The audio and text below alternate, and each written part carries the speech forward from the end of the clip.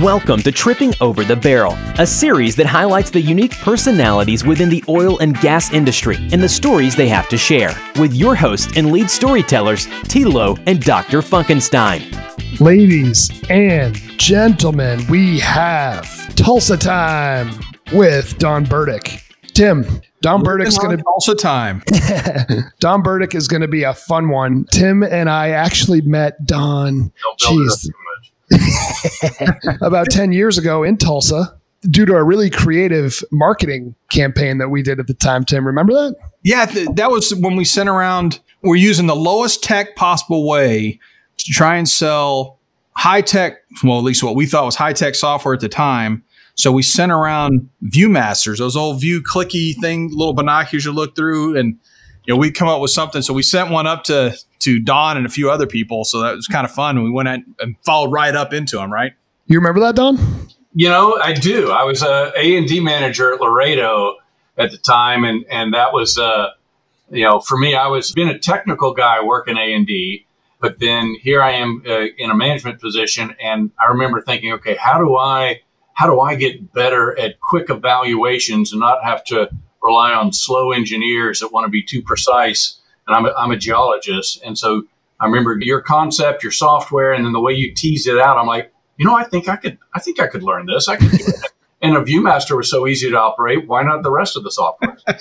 Yeah. I remember speaking to you specifically, right? Because we mailed it out to a whole bunch of prospective clients. And then I followed up with you and you're like, oh, you're the Viewmaster guys. You're like, that was some of the most creative content marketing I've ever seen. You guys can definitely come to my office for a meeting. So that was a blast. It's funny for me on that one. I got more calls for guys my age and older who wanted, do you have any extra? Yeah. I've got 3 kids. I need to get 2 more to take home for my kids. So more people want it for their kids than they did for the actual marketing. I think your little device sat on my desk for years. I mean, it was just kind of a cool little thing. And it just sat there for people to say, what's this? Well, check it out. It's a marketing deal. Yeah. So go ahead, Tim. I was just going to say, so Don, you've had we were doing some research here right before the call, but you've had a long career in the industry. You've been to a lot of different places. Why don't you give us a brief rundown of your biography here? Yeah, sure. So a kid who grew up in North Carolina and wanted to be a geologist, ended up becoming a geologist because at first I wanted to be a marine biologist. I wanted to go scuba diving like Jacques Cousteau, for those gray hairs out there that remember that name. But marine biology, you're going to take all the same classes as pre-med guys. And it's like, that's going to be a pain in the ass. So I fell into geology. And then I had a professor who showed these guys scuba diving. I went, there's an angle. So long story short, majored in geology, came out, went to Duke undergrad, went to OU for grad, did a master's thesis where I actually went scuba diving on the north coast of Jamaica. So I got my Jacques Cousteau experience. And then proceeded, fortunately, in 1984 to get hired by Marathon Oil Company and actually get a job right before the big 86 crash. I'm going to say, were people actually hiring then, huh? Yeah, well, I think I was the last one. The door slammed. It hit me in the butt as I walked in. But it was Marathon was an absolutely great company, a great place to start. And Midland, Texas was a great place to start. So maybe I wasn't diving like Jacques Cousteau, but I was in a land of plenty of beach. And that's what Midland had, lots of sand. No scuba diving. There's no scuba diving in Midland. You could, though. I went to Balmorhea, and you could actually go scuba dive there, which I did. Anyway, so 10 years with Marathon, ended up taking a job with Samson Petroleum here in Tulsa, where I am now, back in 1994. I fell in love with Tulsa. Yeah. I've stayed here and gone through really a strange set of sub-careers in the oil patch, from being an expert witness at the OCC for Samson, kind of a dedicated goon squad guy to go fight cases at the commission, an AD guy with Petroleum, a geo manager at Questar, finally spun off, did the private equity thing at Panther Energy, where we built and sold a company, and then the most recent adventure being a CEO and starting Oliphant Energy the last 3 years or so. And, every step I've taken, I've usually been afraid and usually been, it was clear to me that I didn't know what I was doing, but I was willing to jump in anyway, and it's been a fun ride. That's awesome. There's a lot of stuff to follow up on here. First of all, Duke, I think I knew that. My wife actually graduated from Duke. Did she? When was she? Yeah. Yeah, when was she there? Did we overlap? I don't know. She's a little bit younger. She graduated in, I think, 2000. Okay. No, I was there for 23 years, so we didn't. No, I'm kidding. Man, talk about a beautiful campus. I mean, once she and I sort of got serious, she's like, I've got to take you back to Durham. You got to see how beautiful the school is. And man, I'm telling you, that Duke campus is like one of the nicest I've ever seen.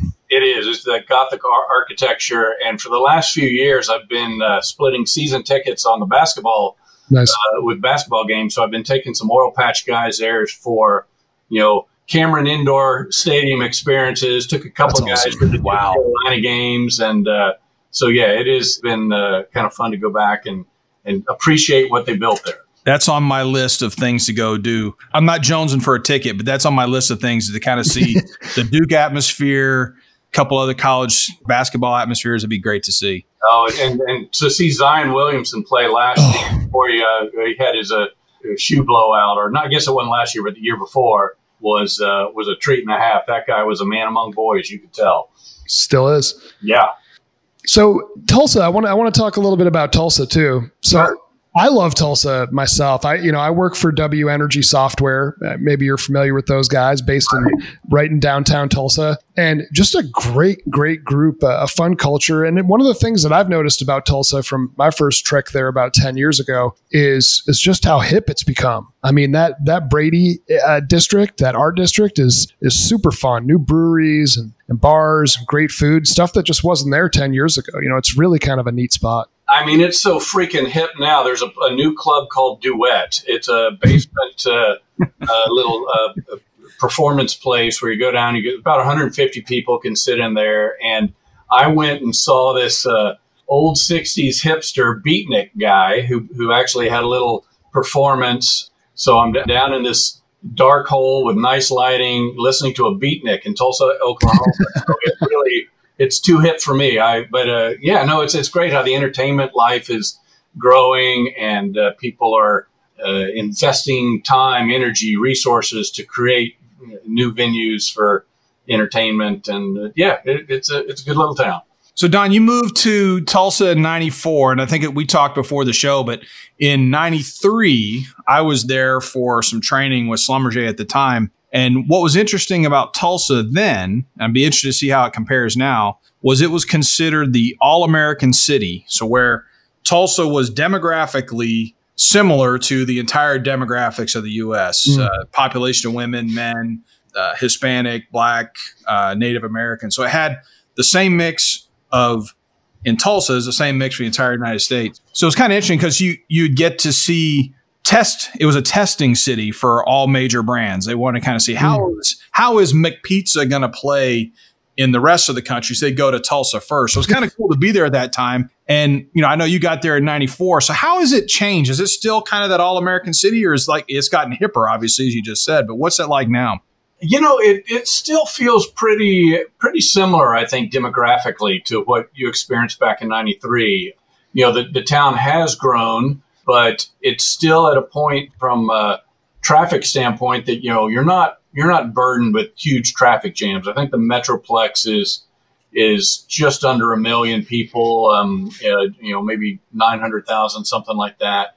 But the interaction of communities of kind of different demographics seems to be strong. I've certainly experienced that, and it's lifestyle here. And I think that's why I stayed. You've got 4 seasons. You've got a great demographic. You've got a lot of social activities you can participate in, and people are friendly. So it's been a great place to call my new home.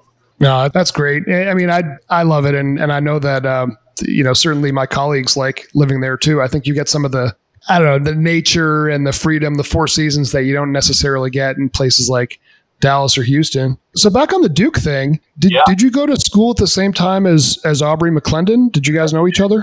I didn't know him. Aubrey was a year ahead of me. And I don't know if he was a business major or what. And I'm a geologist, hanging in the dungeons and looking at dirt. But so I didn't know Aubrey, but I had obviously subsequent to undergraduate days, I've met him when he was down in Oklahoma City, and he would be at some Duke events we would share, and Henry Hood and some of the other Duke guys that were in the oil patch. So it's been fun to sort of connect. And Aubrey, I can't say that I knew him well, but in the times I did meet and visit with him, he was just a prince of a guy. And it's a real loss that he's not with us anymore, because that guy was one hell of an entrepreneur and an innovator. No doubt. No doubt. So you started your career in Midland, Texas with Marathon. Yes, sir. But you've been all over. You've been to the other Midland oil city as well. So, and we're referring to Midland, Michigan. What's the contrast? Midland, Texas, Midland, Michigan. You were traveling back and forth between. What is that like?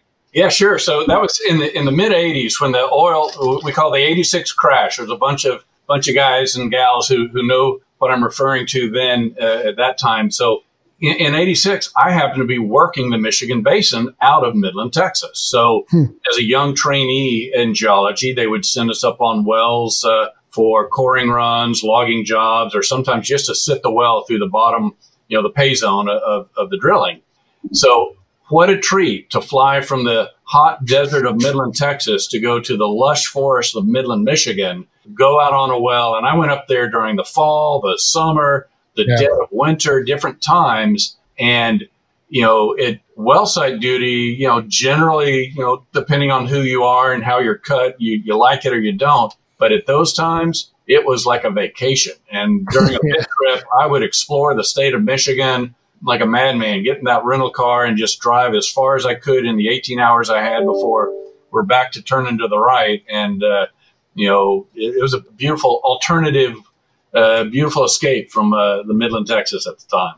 And I bet that even inside the oil business, there's a lot of people that don't realize just how big the oil field, or in this case, gas field, was in Michigan back then and still is today. I mean, there's quite a bit of production there in Michigan. Oh, there is. Deep history. A lot of folks that, mom and pop oil companies. You'd had the entrepreneurial sort of independent class, guys like Sid Jansma with Wolverine. And the major Shell had a major position up there at one point, drilling the Reef Trend, and Amoco was big up there. Marathon certainly had its position, but and then you had creative entrepreneurs as well, and the university system that had some very talented geoscientists and others that were cranking out the students. So it was a true oil patch that was sort of missed by those who think all oil is found in Oklahoma and Texas. Yeah, no, we've talked about this a bunch on here. I remember going on a business trip early on in my oil and gas career to Bakersfield, and Tim taking me past what is that? The Kern River Field. Kern River Field. Like a graveyard of I'd never seen anything like that. Right? It's crazy stuff. Oh, Kern River is it's almost frightening when you look at that. It's just all these little pumpers spread over a vast distance. My first acquisition that I accomplished at Vintage Petroleum was a California gas country property that we picked up from. I'm trying to remember now. Was it Chevron? No, it wasn't Chevron. Was it Gulf? Anyway, I'm blanking on who it was, but I flew out to Bakersfield, and at the time was like, okay, this is the Midland of California. Yep, exactly. Boy, it is, except, I remember going out there once and a guy at Berry Petroleum telling me, well, we wanted to drill an 800-foot temperature observation well. That was it. And so they came out to survey it. They couldn't survey it because there was no room to put a rig. You couldn't park a truck to drill at 800 feet. To drill an 800-foot well, you couldn't park a truck because all of the equipment was just too close together. So they wound up abandoning the idea of drilling the observation well. You couldn't even spot anything. That's how close everything is out there. But yeah, that Kern River is amazing. It's a sight to behold. So, Don, I'm a little curious about the Oliphant story. Oliphant, I think I said that right. Certainly have known you for a little while, and it was great to see your kind of job change, and Bill Martin as well to taking over a company. Can you tell me a little bit about the asset? Like what prompted you to go after this, get funding, start your own company, and find this particular plot of earth to go drill? And can you also, what is an Oliphant? Yeah, so it's elephant in Dutch or Afrikaans. And it's funny. So Bill and I was VP of Geology and A&D, and he was VP of Engineering at Panther Energy 2. Yeah. So Bill and I had worked together at Cimarex as, on the line grunts, and got an affection for each other and a good, strong working relationship. And he opened the door for me to join the Panther Energy team at the time. So that was a ride that we started in July of 13. Ultimately, we deployed about $150 million or so of capital from Kayne Anderson in the Delaware Basin. Got into the sweet spot of proving up horizontal Wolfcamp acreage, and turned around and sold that asset for about $860 million to WPX and then another party in January of 17. That doesn't suck. No, that didn't suck. We were very fortunate, I think, to be in the right basin at a very interesting time. I mean, when we came to life in July of 13, oil was $100 a barrel. So good. And then soon thereafter, and rolling into, I think it was the spring of 16 that we hit that $26.40 a barrel. That's right. That collapse. And I remember writing that on my desk going, my gosh, can oil ever get any lower? And, who would answer yes. Yeah. So, but at the time, it seemed like that just was too low to even be real. And then we turned around, and then, about a year later, we're able to exit in $50 oil environment with a really great price. And that's because the asset, the wells, everything about what we had done there was extremely valuable. And I think everyone recognizes the value of the Delaware Basin. So we sell, and then there's a conversation, well, do we stay together and do a Panther 3, or do we take it to the house, or do we spin off? And so with an amicable conversation with Barry Mullinex, who was CEO of Panther, and Roy Grossman, the COO, Bill and I said, we're going to spin off and try something new. And we got their blessing as we did that. So very grateful to those two gentlemen for their support and encouragement along that way. And so really spring, right after we sold, I began this very deliberate hunt to see if we could find a private equity firm that would partner with a brand new team. And it was good timing. I mean, we obviously were leveraging a past success with Panther. And the short story was EnCap, who I had personally had an extended relationship with some of the guys who had been nurturing contacts in Tulsa, Jason McMahon, Scott Smetko. Those two gentlemen really helped kick it off for us, so that in June of 17, we began that that commitment with EnCap. We got the $300 million starter kit, which is almost crazy to say those words, right? I mean, you're starting a new business with 11 guys, and you kind of got this $300 million line of commitment. Amazing. Yeah, and so I mean, it was really fun. So, absolutely square one. So we're trying to find an office. We have no office furniture. You're buying computers. You're getting a server. You're getting software. You're painting office walls. The total, getting HR set up, absolutely everything you're having to now build, which was a great experience. We spent the summer coming to the office in shorts, painting and, getting things fired up. By August, we had our software and data, we had everything running. By September, we had acreage, and by November, we spud our first well. So we were kicking butt. We were moving very quickly, and basically got 3 wells drilled in less than a year, and turned around and started trying to market during a time when the oil price and things were starting to collapse on us, and it became more and more difficult, and the visions of turning $1 into $100 million reduced greatly. And all that said and done, we were finally able to execute a sale, completed a sale in early October of 2019. So about 2.5 years into the life of Oliphant. After that sale, we amicably parted from EnCap, and we became our own self-funded team of guys and gals here, trying to see if we could build what I affectionately now would call a mom and pop oil company, build that thing where we're not building to flip, but building to last. And that's what we're doing now. I can tell you it's interesting timing to have this call, because this little team is right in the middle of negotiations on trying to secure now its first acquisition. This is an acquisition that will either enable us to survive as a team and go forward, or frankly, if it doesn't work, I think we're going to run out of money and say, you know what, it didn't work. So, tune in next time to see if Oliphant still exists. But what's fun is this team of humans, of men and women, we are all fighting together. We are all picking each other up when we're struggling and cheering each other on, and all depend on each other for this enterprise to work. And honestly, you can't ask for more than that in the experience of business, to finally have this team that says, let's fight till we can fight no more, and let's see what we can accomplish. So that's what's happening live as we speak. Man, Don, I think I want to work for you now.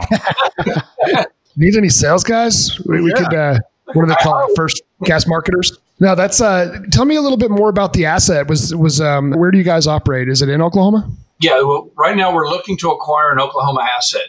The truth be told, we, since October, we have had no asset. It's truly been a self-fund. The asset is our people and I guess the office that we're in.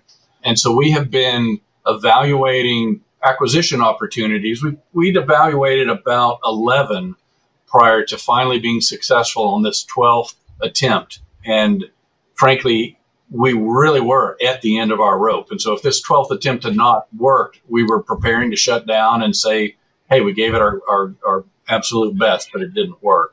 Well, you're sounding pretty optimistic about this 12th one now.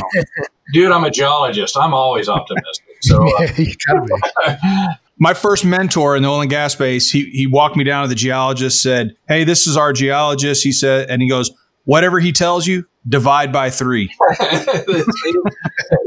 But I'm a realistic geologist.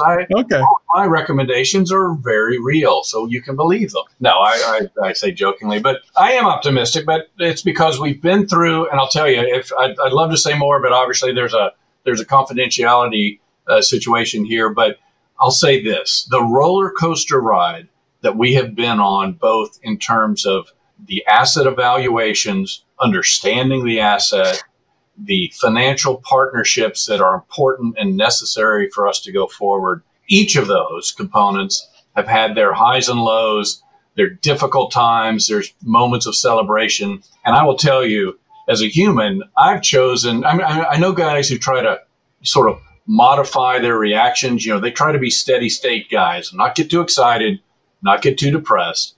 And I've decided, oh, hell, I'm just fooling myself. I'm going up with my highs, and I'm celebrating, I'm high-fiving. And when it's down, I'm going down the hall, F-bombing, and kind of going, oh, man, whatever. And I just embrace the whole ride because I can't fake myself out anyway.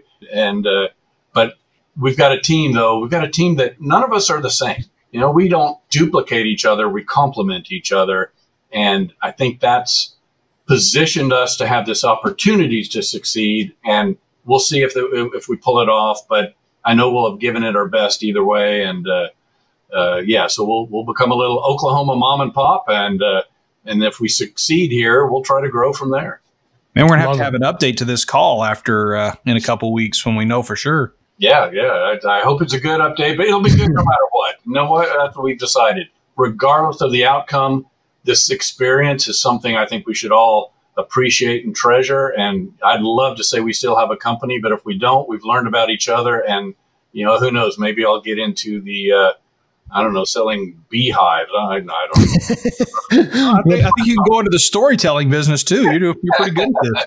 Yeah, no doubt. All right. So we love food on this podcast. We love to talk about food. Give me your 3 favorite restaurants in Tulsa.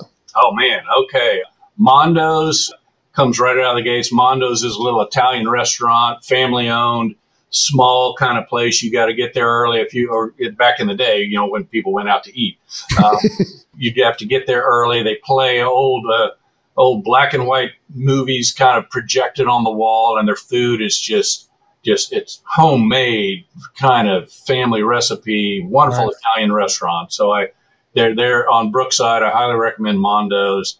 You know, I like Oklahoma Joe's as a barbecue place. It's they got a nice variety there, and they're friendly folks and bring their A game. And I guess the third place I'd have to add would be Kilkenny's. It's an Irish pub restaurant, truly an authentic Irish pub feel with a bar they brought over from Ireland. Their menu selection is phenomenal. They really have that atmosphere that you go in and you feel like you're saying hi to your friends as you walk into this place. So Kilkenny's, Oklahoma Joe's, and Mondo's. Those are my three picks. Love it. Now, Don, you're into a lot of other things besides just kind of, Oliphant and Panther and your other stops. You've done a lot of other things, kind of knitting yourself into kind of the Tulsa oil and gas and beyond oil and gas community. And you said Mondo's, and it triggered a thought for me. Is that where you used to host the Adam lunches? Was it Mondo's? No, we actually did that over at the Brady Tavern. Brady, yeah. That's what it was. Yep. Which I should have added that to the list too. I mean, that's a good one. We snuck them in anyway, right? Since I brought up Adam, I mean, that was it stands for what? Acquisition, divestiture, and merger. And mergers. So I know there's an Adam Houston, Adam Tulsa. What was that, and how is your involvement in that? Yeah, sure. So when I was, again, as A&D manager at Laredo, one of the cool things there, Randy Fouch, who was the CEO, a lot of folks know Randy. Randy and John Minton, who is his VP of engineering, my direct report, sat me down and said, okay, you're going to be A&D manager. Here's your job. Look for any acquisition opportunity that fits within these parameters that they set for me, and get the name of Laredo out there, because at the time we were a private company and there was visions about an IPO. He said, so be an advocate for our company and everywhere you can. Other than that, go invent your job. Think about that. Holy crap. What a hell of a opportunity, a challenge, scary in the same sense, because, Randy doesn't expect you to just kind of kick back. I mean, he demands excellence. So invent your job sounds fun until you realize, he'll be judging. Am I doing this right? You're still accountable, even though you're inventing. Very much accountable. This isn't like a carte blanche, go have fun. So that said, though, I was like, okay, well, this is great. So I'm going to just pounce on this. So I start looking around. I honestly, at the time, did not know about Adam Dallas or Adam Houston, but I figured it out fairly quickly and saw these two organizations and said, okay, I'm going. And I did have a kind of a blank check to do things that were relevant to my job. So I go down to an Adam Dallas meeting, discover that's the granddaddy of this Adam concept. It's a made up thing. I mean, you can make up anything, and they did.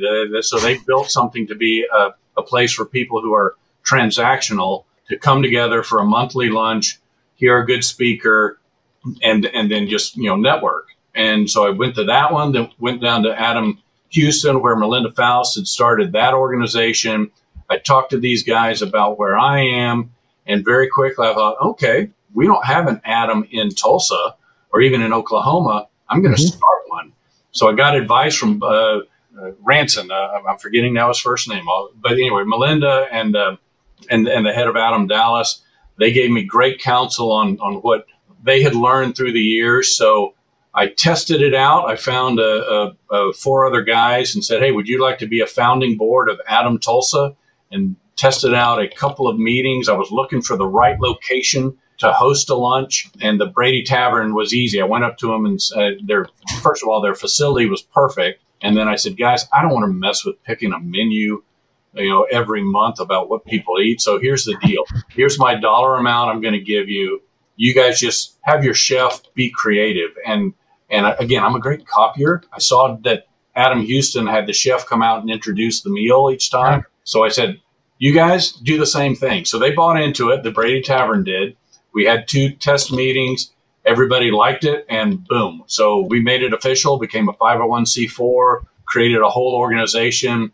Oklahoma City guys were coming up, and I realized that's, being a road warrior is kind of a pain in the butt. So I helped get Oklahoma City's Adam OKC off the ground. We alternated months on the same day so that we, could go back and forth, and got that one off the ground and ran that as its president for about 6 years. And have recently passed the baton. There's a whole new board of directors running Adam Tulsa, which is awesome to me because it means something got created that new young bloods have inherited, owned, run, which means this organization will survive. So that's been my Adam experience, and it's been really fun. I think it's served an important niche in the oil and gas community in Tulsa. Well, that's interesting. Jeremy, you know that is the second time Melinda Faust's name has been dropped on our podcast. I think she needs to come on. I think that's a definite invitation. She does. She is involved. She's been so helpful to so many folks. You definitely guys ought to bring in Melinda on. Good stuff. Really, really appreciate your time, sharing your story, and giving insight into what it's like running a mom and pop, oil and gas startup these days. So best of luck to you, and thank you so much for joining us. My pleasure. Thank you, guys. Really appreciate it, Don, and best of luck. Let us know if we don't see a press release from you. Let us know how this acquisition goes. I'll do it. I'll keep you posted. Thanks, Don. Thanks, guys.